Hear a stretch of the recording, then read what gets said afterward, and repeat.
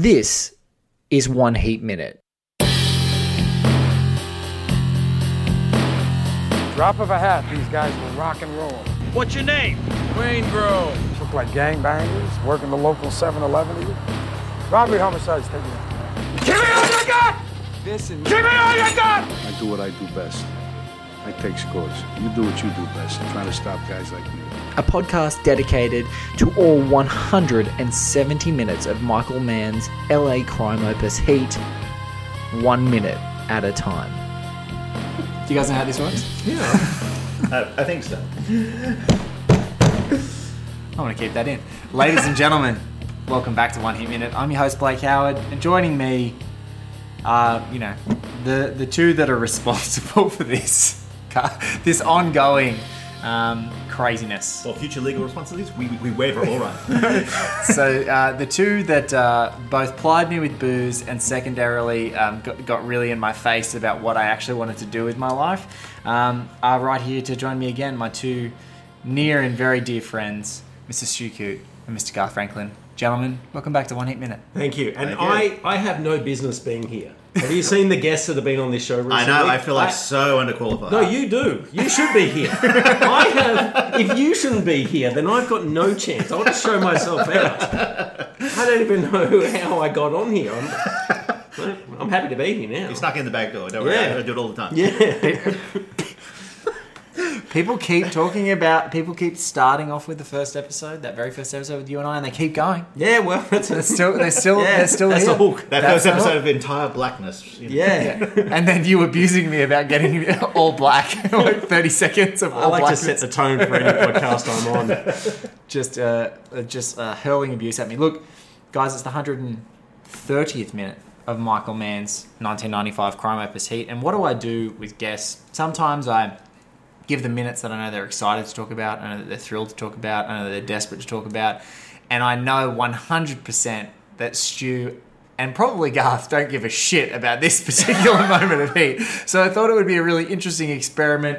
We've got Edie here, and we've got Neil, and we've seen the fallout, the previous scenes that you would have been hearing about, sort of Neil wrangling Edie in this glorious sunrise. World's worst Tinder date. Gone wrong. Yes. Yeah. The world's worst slow motion run up a hill that was never going to get away. The Can I Leave Yet? Can I leave yet? And And now the pinkest LA sunset I've ever seen. Yeah, It does not happen. it's glorious.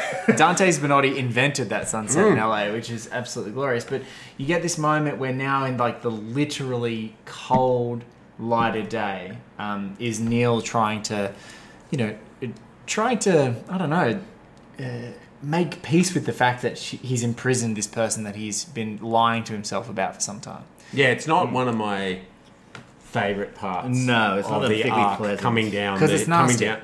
It is nasty. It's also partly because she's like probably the most sympathetic character in terms of just. And the I general still, nice once story. we'll hit the minute, but I still think this kind of comes out of nowhere, and I think it's a bit odd. Let's dive into that because there's some in rewatching, and I think we'll cover it in a minute. In rewatching this, in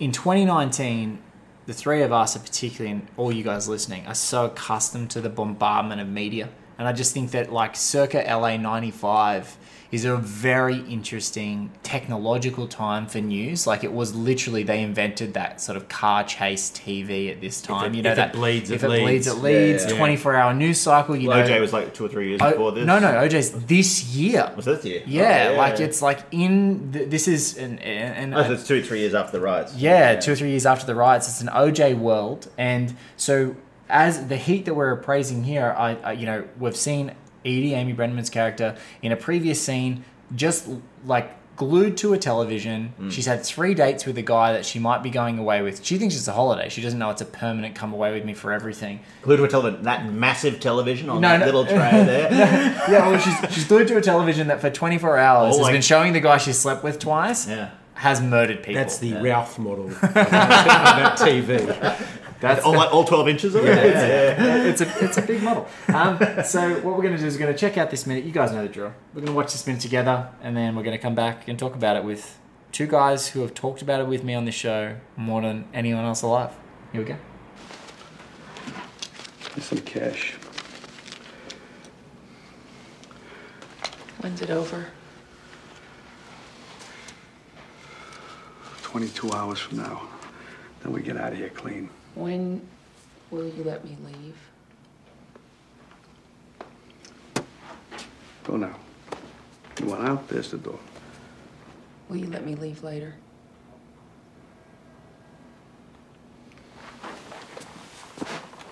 It will be different. You can understand.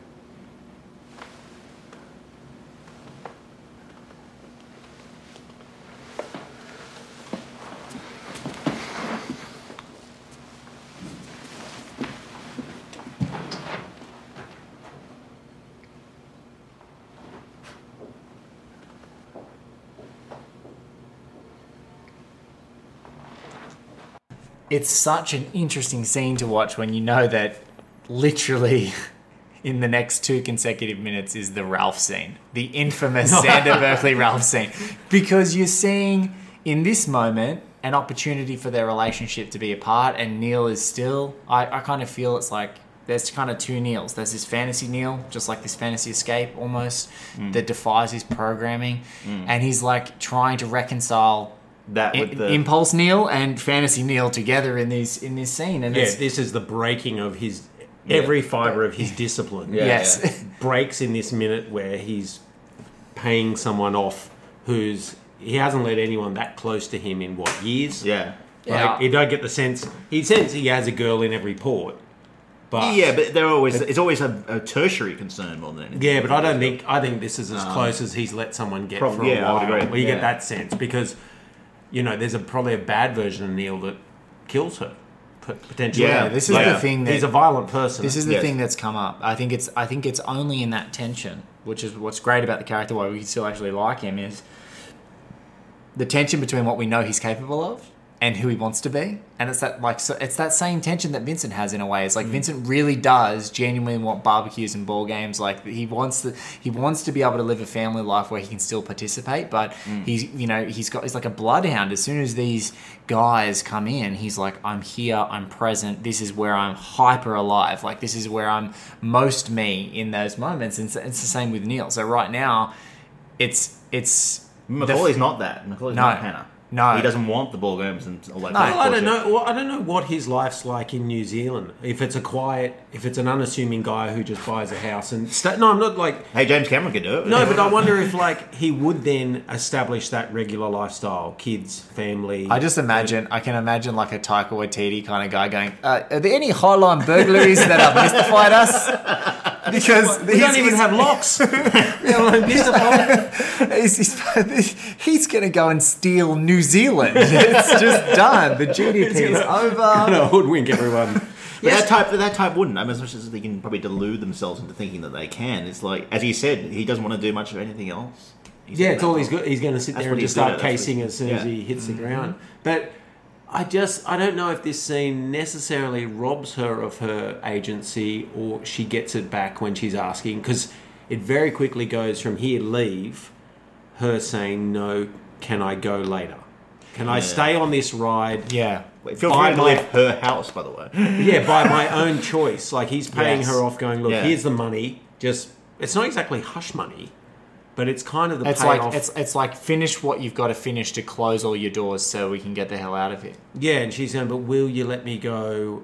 I mean, he's still got the control, and it's really interesting from going from... Oh, it's all dictated on his terms. Yeah, Well, absolutely. and especially the standing over her while he's Yes. got the cash, Yeah. to then again, we've talked about this before, of getting down in characters' eye lines. Yeah. There's that restraint in him, though, that I keep... every time I come on the show, I keep saying I ebb and flow between who I like, Pacino or De Niro. And there's these moments like where...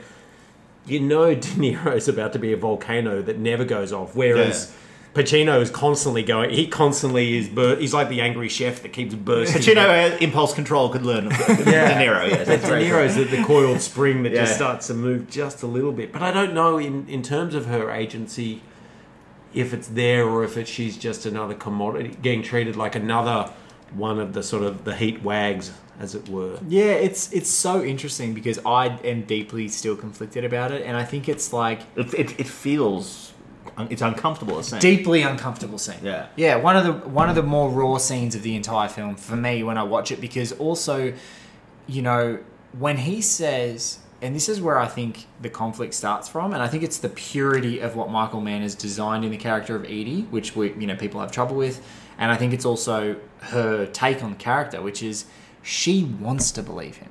Yeah. Like, she's ready for a relationship. She sees this guy, like Mr., nice, Mr. Romantic. Yes, he's a bit fleeting. They've had a couple of dates. But I think everyone sort of gets a bit like, imagines they've been together for some time and then she just like wildly believes him. Like, this is literally the third date. The third date is him storming into her house after she's been watching him kill people all day. And she's got no reason there's not even...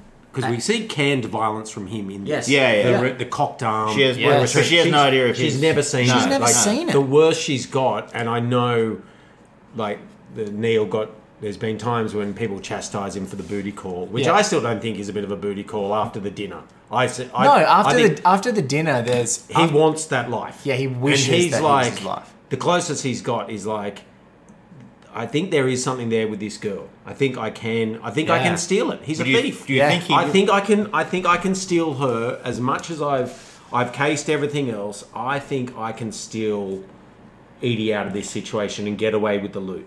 Look at the parameters he's but he's on the treating clock. her like a trophy. It's another thing that he can take, compartmentalise and take with him. And he's, again, it's only what he's going after kind of thing. Yeah. And so for her, I think that goodness of like, oh, he was this romantic guy, he was saving him off my feet, and now he's got this violent thing.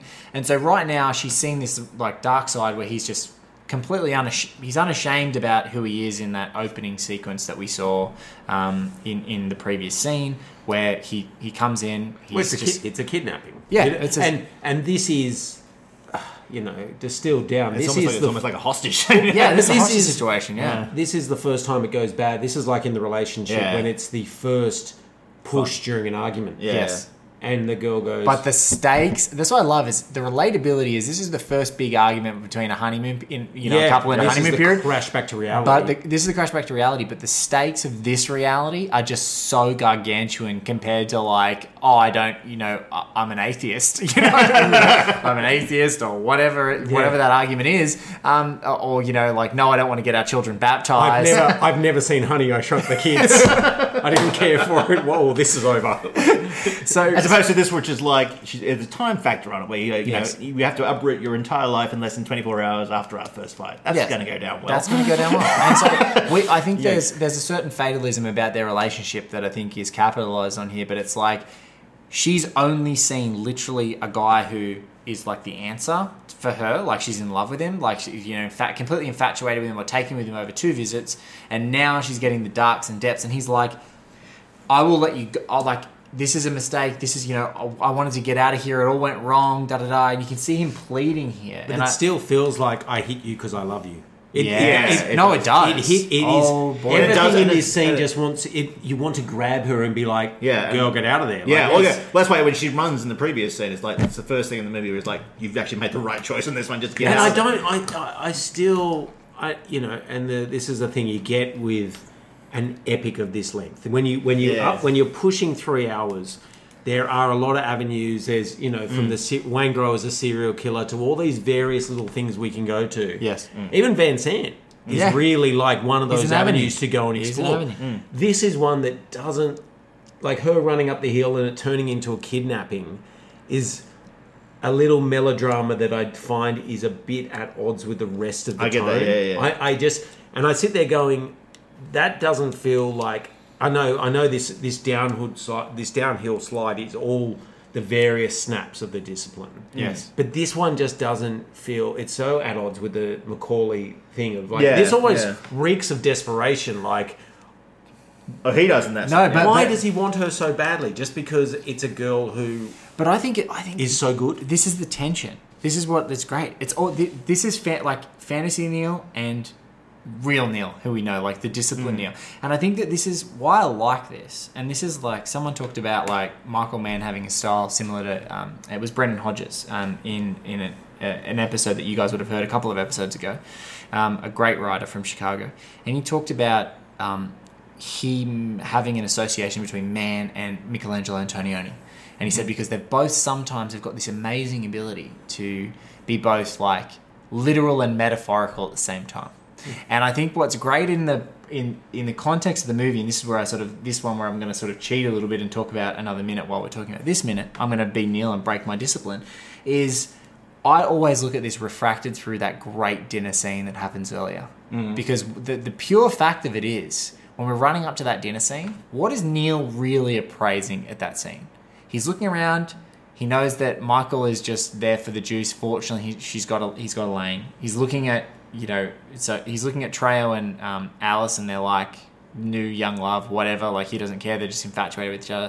And he's looking at Chris and Charlene. Straight after the affair. Straight after he's orchestrated her to come back. Yeah. Straight after Chris has already been at his house in the morning talking about like a massive fight. And he's out, and he knows Chris is out. And he knows Chris is out with other girls. And he's there looking at this scene, and it is as futile and fleeting as Max looking at a fucking postcard of an island in Collateral. Like, it's just a fiction. Yeah. And so it's so cool. Like, why I look at this minute, and I think this is where I've come back to, continue with this minute and the previous scene, is like, this guy is so troublingly controlling to make sure that this vision, this fantasy comes true, that he's willing to fucking kidnap this chick in this scene. And that's why I get so, like...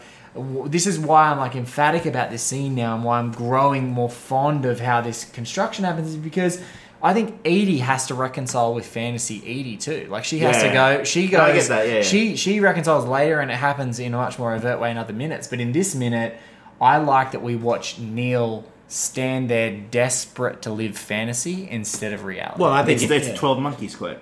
There's Madeline Stowe says a very correct quote in 12 Monkeys, which is about the Bruce Willis character, which is exactly applies to this situation, which is he lives in a meticulously constructed fantasy world, and that world is going to disintegrate right around him. Yeah, that's exactly what it is crumbling. Yeah. I think he wants her in his life because it speaks to the power of her CD artwork as well.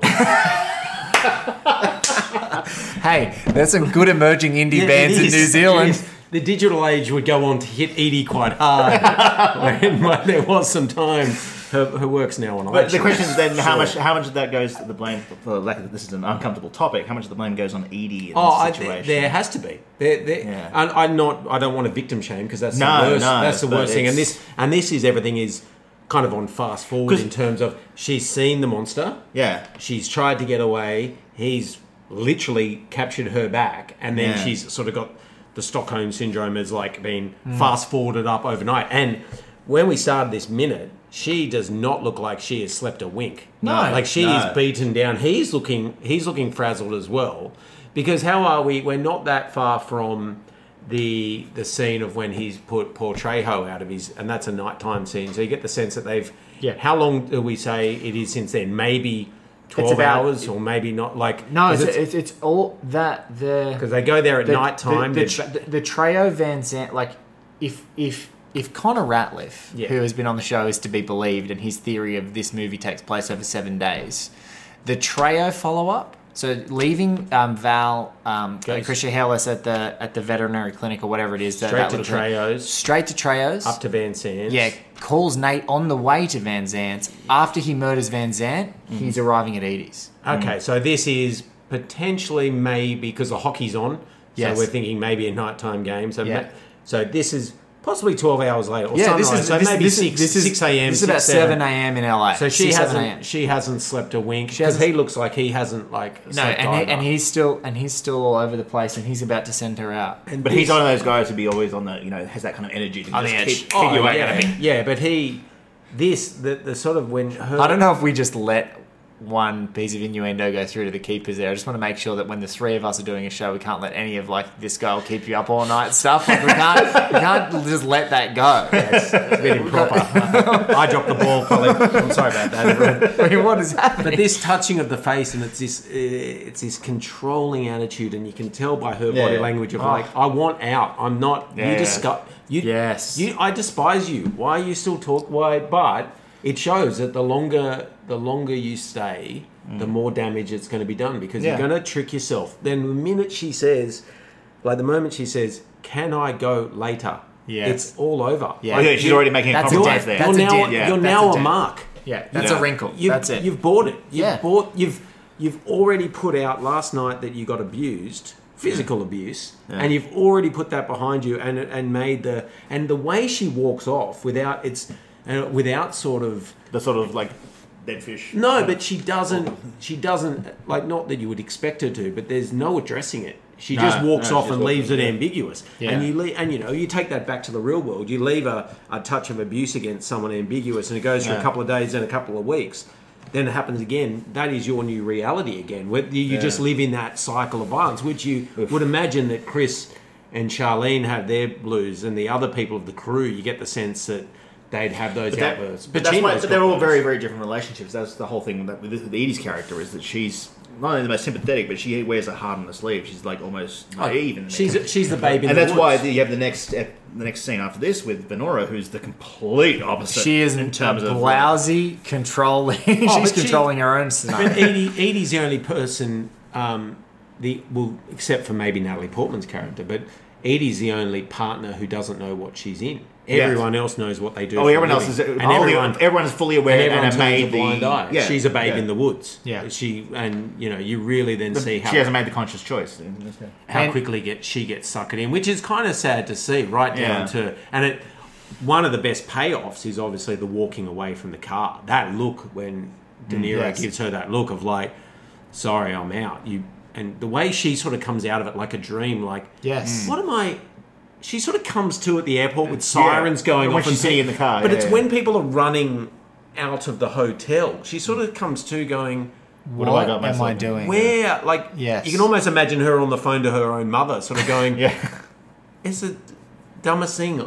I know this guy's killed people. He kidnapped me, and we were going to fly to New Zealand to get. Like, what? And it's... But I wouldn't imagine her on the phone because she's portrayed like him, and she's sort of a loner herself. Oh, yeah, you get that. She's But I the just same say, age, like, yeah. she has this sort of awakening that Yeah, it's no, I all get in the that, yeah. performance because she sort of goes into the stupor here Yeah. when she sort of sinks in because from here on in, she's not really...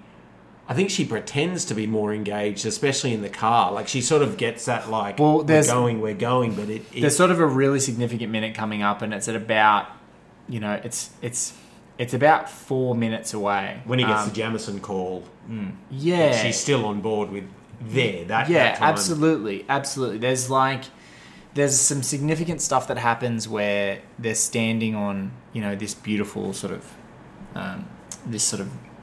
vista, and the night sky's lit up behind them, and they're next to this really interesting tree, and Neil's begging her, like it's another turning point. It's like she's been with him throughout the entire day. She's seeing that they are, Neil is making all the moves to escape. It's almost like it's reaffirming all the things that right now are just completely nothing. She's not registering any of the things that he's saying. She's just like going through the motion. She's in a state of shell shock. And her almost. world's crumbling. Yeah. World's crumbling too. Yeah. Because remember, she only thinks he's a metal salesman Yes. up till this point. I mean, how are they going to find a place in New Zealand with as good a glass to stick her CD artwork on? exactly.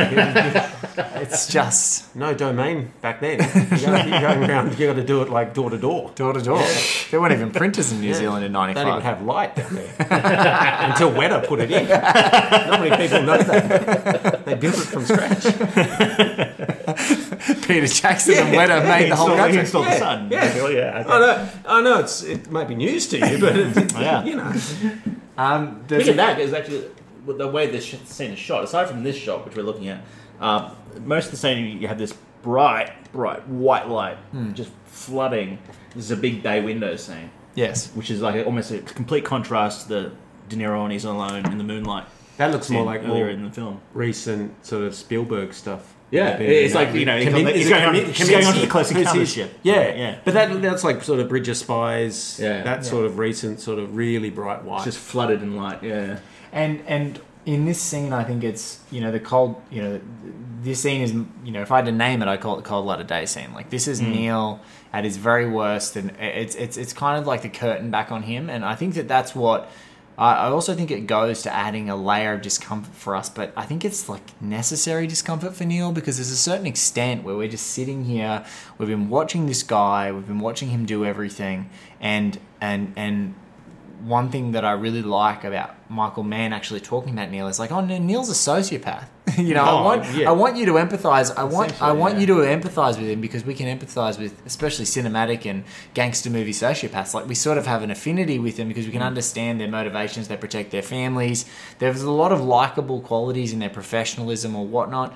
But in this moment, this is like, you know, him with the claws in. Like in the previous scene, it's like, for me, I call it like the lion and the gazelle. It's like literally like this nocturnal attack. Like she runs away, she's flailing, she's got this like fur-like hair that's flailing in the wind, and they run through tall bending grass, like Malachi grass. But I think she really needs some conditioner. And But I think as you've said on this, I think all sympathy for him's out the window post the heist. oh, absolutely. We're in a new reality. We've redefined the reality now. We have now we want him hunted. Yes. And we look at her, especially, there's something to her performance, and there's something about, she has in this the look of someone that sort of feeling when you stay up all night and your skin almost feels taut. Yes. Like you sort of feel like you don't know what it is, why you can't. Your hair's a bit like she looks feels greasy. Yeah, just everything doesn't. And she's got that here where it's not quite. It's like sort of if you've had there's like 2 beers sort of buzz, that you're a bit sort of out of it. And I know. I think it's more a case of, as you were saying, this is an indication that she's had previous maybe abuse and past relationships. You're and so right. on. That. I don't know. Yeah, It's an that's interesting Why that's idea. why she stays. And so it's this case where she's almost automatically just like switches off, like almost just taking. Well, I think this is her first time. I think she's Really? I think she's bewildered. Like I don't know whether Amy Brenneman actually asked Michael Mann a question about the character originally, saying, "Oh, this chick's fucked up. Like, has she been abused or something as a child?" And Mann's answer was like, "No, she just loves him." And so I think that maybe That feels a bit. but maybe like his conception of the character was that no, this is like a lonely person who's come from out of town. This is like the most LA, this transient town, brings in people from people, like it's very backwater hard to make towns. connections in that Can't town. make connections. She's desperate. Plus, she's coming from a very artsy. She's coming from an educated arts background. Yes. Yeah. And they had a somewhat of a romantic meet cute as well. Like in terms of Lady, what's it to you? what do you care about what I'm reading or what I do? What's your? It's like the most gruff Nancy Myers movie. Yeah, like the. Oh, fucking bring on 20 gruff Nancy Myers movies. But like she's. All of them with Keanu Reeves winning at the end. They're trading. Like she's. You get the sense that she's had thought way more about Neil because he doesn't even know she exists till. Because in that scene, she is more invested in the relationship. Well, he cocks a look when she says, "I've seen you." Where have you seen me? She's clocked him before he's clocked her. Yeah. So she's already built up somewhat he's of a cute. yeah. She's built up somewhat of a feeling towards him, even if it's friendly or whatnot, and that's why she makes the sort of first move. See you in the store from time to time. Yeah. Hello. All right. Those metal books. Fills out those trousers quite nicely. But yeah, so you get the sense for tungsten in her. your pocket? Yeah. Well, so she gets all that far. Then she It's gets that tungsten in you. How good's their first date as well? Yeah. Their first date goes from putting weird cream in your coffee that happens to be on a weird bench somewhere, into a dinner, into drinks, into cream in your coffee. Yeah. Into an origami napkin. But this is quite the shock when she's probably still dealing with the heist as well. Yeah, I think she's real. Like, I think it can never be understated. I think this is a great, opportunity when you're recontextualizing a movie like 24 years after. It's like we're so goddamn accustomed to like whole news channels and every outlet has a 24-hour something. And right now, this is like when it exists. Like this is when it came into it essentially just came into fruition at this time. And so it's like this 24-hour news cycle. How much that would batter your psyche to see someone who you've had a fantasy about and they're literally living out a fantasy life, and then you're watching them be a murderer and a bad guy. But also, there's no real. Just to refresh my memory, there's no way that she knows what's happened. He hasn't. She just hasn't seen him in days. Yeah, but she doesn't really. He hasn't even. He said, "I'm going to go away soon." She watches on the news. She's at home in her studio, isn't she? Yeah. So the context setting scene pre-heist, there's 3 great cutaways. Remember, does she put it to him that he's actually involved? Why does she run from memory? He walks in and she goes, Was that you? "Was that?" She's like, Was that you? Yeah, Yeah, that's right. Yeah, Was that's that you? right. Like He takes she off. she can't even believe that it's him. Yeah. And he goes, "I tell you what, I don't do. I don't sell medals." What an asshole! Such a dick move. Listen, I have to clear something. I know you might be wondering what this is going to do to my medal sales once word of this gets out. I'm just going to put your mind at ease. I don't do that. I don't sell medals. I'm so good. I'm so glad Mr. Johnson down at the medal store would have been so disappointed when he found out about this. Yeah, so I don't like him in this scene, especially No. making the The hands, bridging the gap, that Yeah, physical, yeah. because the way he's touching her, it's a very tender, caressing sort of way, and it's instantly bringing those hooks are going Yeah, the in. hooks. Yeah. Because she, like, from... It's very uncomfortable. well, the with him. first question is, when is this over? Yeah. And then it's like, oh, baby, okay, all right, when can I go? Can I go later? And in just that simple writing of like, we've now moved, you're now back But in also, the cage. I think one thing we need to talk about is like he's occupying her space. He's Yes. essentially Oh, using yeah. this as a safe house Yeah. because no one knows about their relationship. So Yeah. it's like you can go now, but you get the sense that he's not leaving that house. She's going to run errands or whatever. He's not leaving that house until he has to go to Nate's. Yeah, but as kidnappings go, But that's in your not- own house yeah. is the most convenient. Like home So you court keep it most docile. or home court advantage. Yeah. I would have loved the Home Alone-esque not a- spin-off. But that's not a surprise for him at all. No. In terms of his character. No. Doing that, he uses, he basically exploits every avenue he does. And Well, he doesn't have anyone over to the beach house. No. Surely. There's no No. furniture. Except for Chris. Yeah. What's he going to give him? Like, he's going to make coffee for It's Edie? just, but it's her though. It's like I know a bunch of people who work as graphic designers and shit in Los Angeles, that sort of stuff. If he was coming into that door, they would have said, "Get the fuck out of my house!" But that's 2019 version. No, I'm Or talking about even people like 18. back then. In the words of Dave Chappelle, gay people are really brave. Like, way braver than straight white oh, people. I'm talking about Like- some chicks I know in Los Angeles too. Yeah. It's that no one has more mental fortitude than a young gay man, especially a young gay designer. Get the fuck out of my house. They're like brave as shit. The kick out a bank robber. I would have gone, He's never painted her... There's one thing I do like. She's not meek. no. Oh, I don't She's know if not- I'd agree with that. Really? I just a think- little bit, yeah. I don't think she's... I think it's just... I don't think it's necessarily in because of what he's... Because how does it? I mean, he writes in terms of how he writes female characters. That's a good question. Well, I don't think He he's... writes So like meek, like literal definition is, sort of quiet and gentle and easily imposed on. So the I challenge... take that back. Yeah. Maybe she's very meek. No, I don't know. I no, just- but the challenge is... She's not weak, but she is. Yeah, I would. Say I said she's weak. You said, oh yeah, you said. Go back- You've got your M and W's fixed around. I don't know what you're hearing, but I clearly said no. But there's just maybe something about that. The fact that she does try to run as well. Her first instinct is one to try and she's saying, "When can I go?" So she does have some. That's what I mean. She has some agency in that sense. So got she's something. not just sitting there going, "Okay." But isn't that? But aren't the best abusers the best thing like that? That they Oh, they're the they make big- the victim think they have agency. Well, and exactly. They keep them. Yeah, he's saying you go. You've got a Yeah. choice. Yeah. It's almost like clean up, go home. Like you've got a choice, but she doesn't have a choice. We've been getting. I mean, I've heard just for our work purposes. People. I've been watching this the Jacko doco called Leaving Neverland about Michael Jackson's thing, and it's all about how pedophiles and that kind of stuff and that kind of things were using. They weren't using threats or anything like that. It was all about emotional dependence, codependency, and all these sort of tactics in terms On of off the back of the grooming and everything. yeah, like all the that. grooming stuff Yeah. and going into the details of that sort of stuff. And you can see actually Far more looking back at look at the heat. Some of the you can see it's not about pedophiles, of course, but about controlling within any sort of relationship and the power dynamic and that sure. kind of stuff. And totally applies in this case. On the limited scope that we have of the film, Edie doesn't have anyone else. Everyone else That's the has, thing. like, everyone else, Justine has her, she's got Ralph, or she's got other things. All the other wives have their own distractions and whatnot.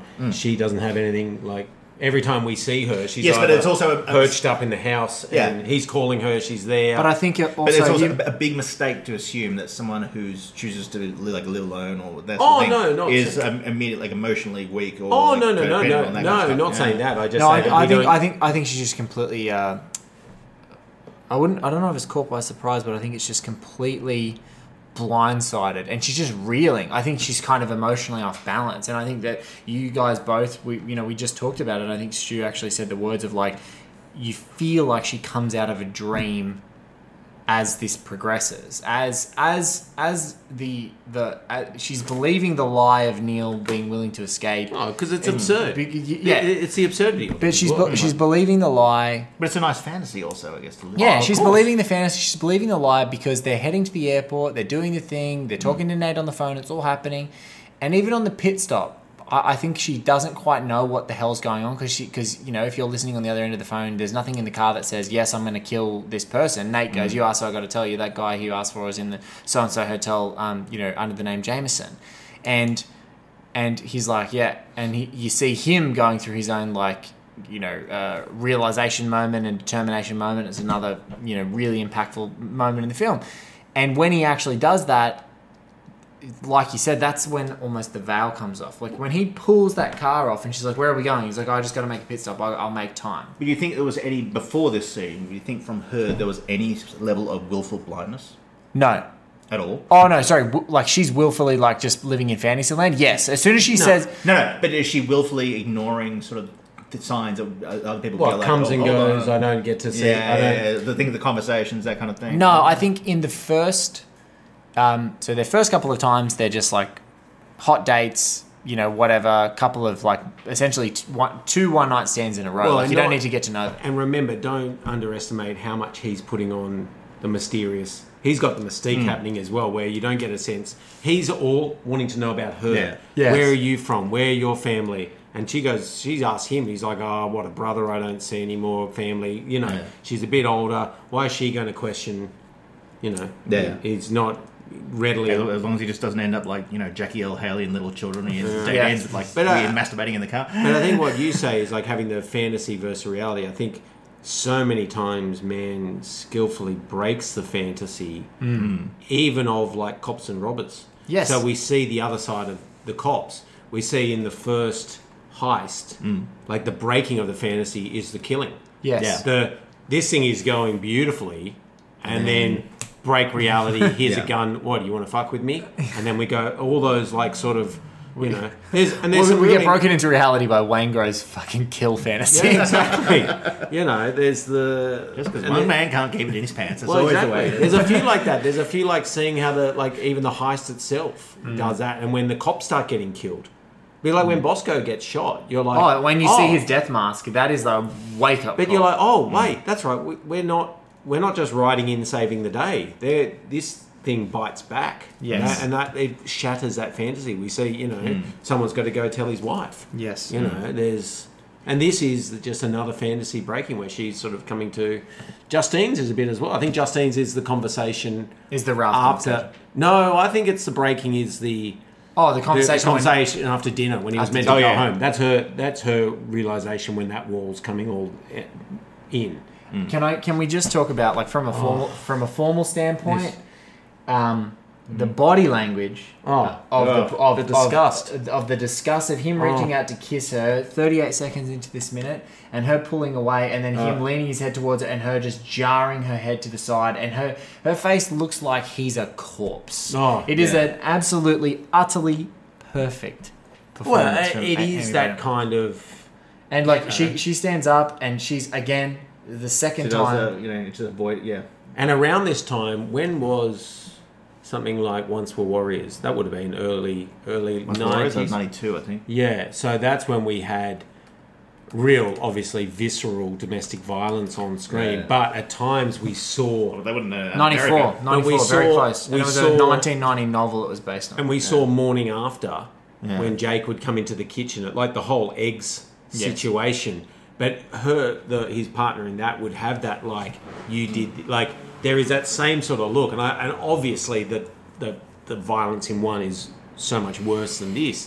He's only sort of tackled her and brought... But he still kidnapped her or detained her. Detained her. But that look of just how much he conveys so well. I mean, on our podcast, we're also always looking at like... Great podcast. Thank you. Cinephiles. Cinephiles. Both Garth and I have guested on Stu's show. He frequently cheats on the show by coming on this one. We look at the actresses that didn't get their time.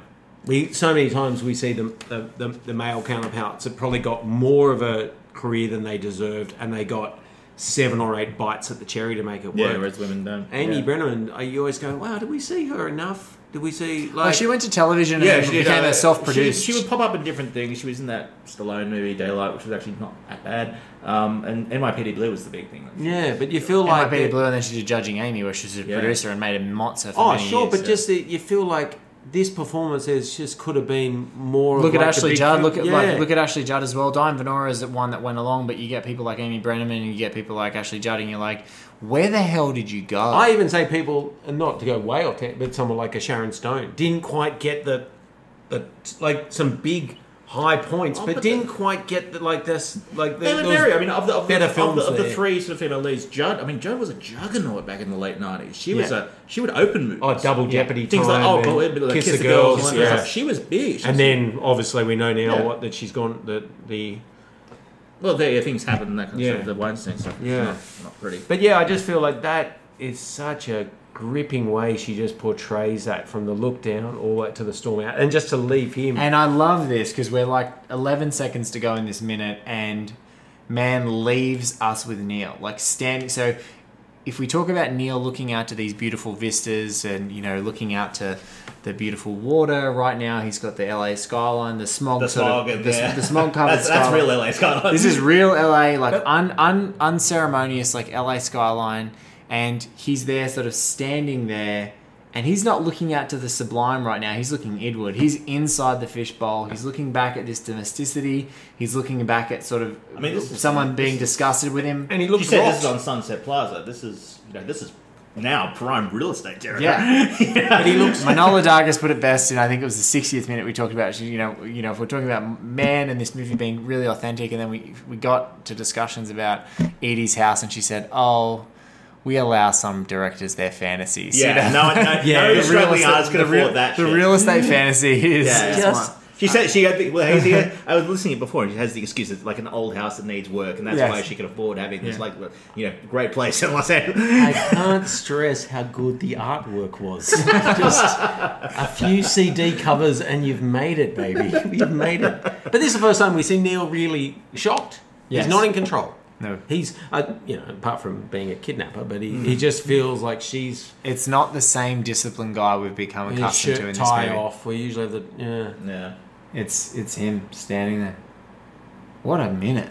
What a place to do some writing. Oh, you have a place like that. I do have a place like that. It's just look at the sea, look at the ocean. Okay. Get a place in LA like that. That'd be nice. I'd come over. There's one place I looked at, like around that area that actually looked really nice. I wanted to get it, and the trouble is, it cost me $4.3 million. I don't have that money. Yeah, but that's in like 95 money. No, you get that for a steal. That's a cool 7. That's a cool 7. I don't know where. Couple more appearances on this show. Is there any Highline burglaries around Gus area that have mystified us? Because I don't know if he's going to get that cheeky $7 million US to buy this house. Well, the other big thing is the running scene before, because I've had a couple of friends who live up in the area. So this is the Hollywood Hills above near Mulholland, looking down. Please tell me they reenact it just on weekends. The whole thing is they always say anyone who lives up in the area, you do not go running on those hills and those grasses because it is so geologically unstable. It is so it's just basically just loose dirt, alluvial dirt, will just crumble under you like quicksand. There's like so many things living in little like scrubs and brushes and snakes. And you just mean lawyers and stuff. No, that as well. But, yeah, you basically don't go outside your fence house. Yeah, that's why you have if you do, you go out on the road. That's why you have a gated community. It sort of like keeps all the riffraff out. No, it's an interesting little minute. I'm not. And up that way, you also have what they call the cum trees. Oh, I'm sorry. There are trees. I don't know what kind. It's like some sort of exotic flower that blooms every spring, but it smells like freshly produced semen. Sure. You just drive past it for a couple of This blocks. was a fact I was not expecting. It is an unusual thing. You walk past, you're like, whoa. Someone's having fun. Well, that's one reason to... It's some This sort of minute, orchid. yeah. I can't remember the name. This minute took a turn. Yeah, that In was, the end. And Stu's wiping his eye right now, and I really don't know where to take that. we're not going to take it anywhere. We're going to leave it right there. Just leave that. We're going to lingering leave in that the scene. lingering in the air. I'll just look like- up the name of that flower for a few Maybe episodes. that's the look on Neil's face at the moment. Maybe he's just caught a whiff of that coming off the breeze as he's going, oh. Out of the smog.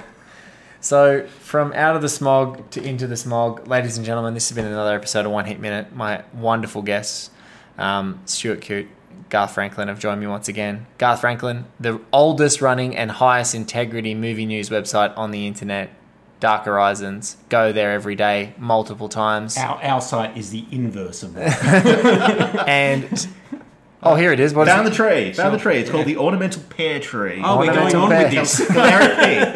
We're going deeper. No. Calari pear Sure, tree in the US. sure. Yeah. Well, there we go. But Have you- funnily enough, it's an Australian tree. Go to show. oh, there you go. Australian spreading come all over Los Angeles. That Have happens. you done a little self-edits to the wiki page of this?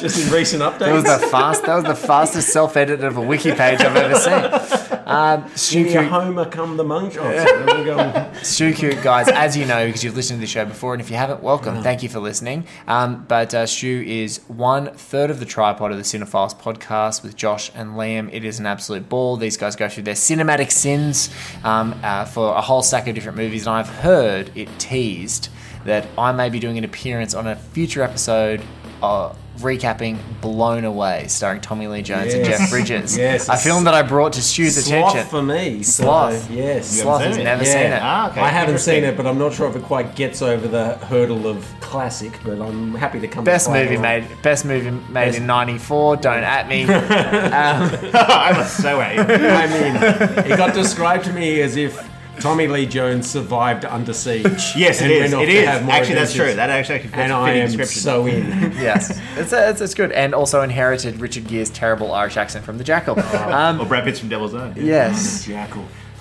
So, ladies and gentlemen, Diane Venora. this has been another episode of One Heat Minute with these two maniacs, and it's been an absolute pleasure having you along. I can thank him in person, Garth Franklin, for our web design. Mr. Paul Davies, thank you for our theme, and thank you guys for listening. And you can go now. You can go. I'm going to let you go, but I don't know if I'm going to let you go later.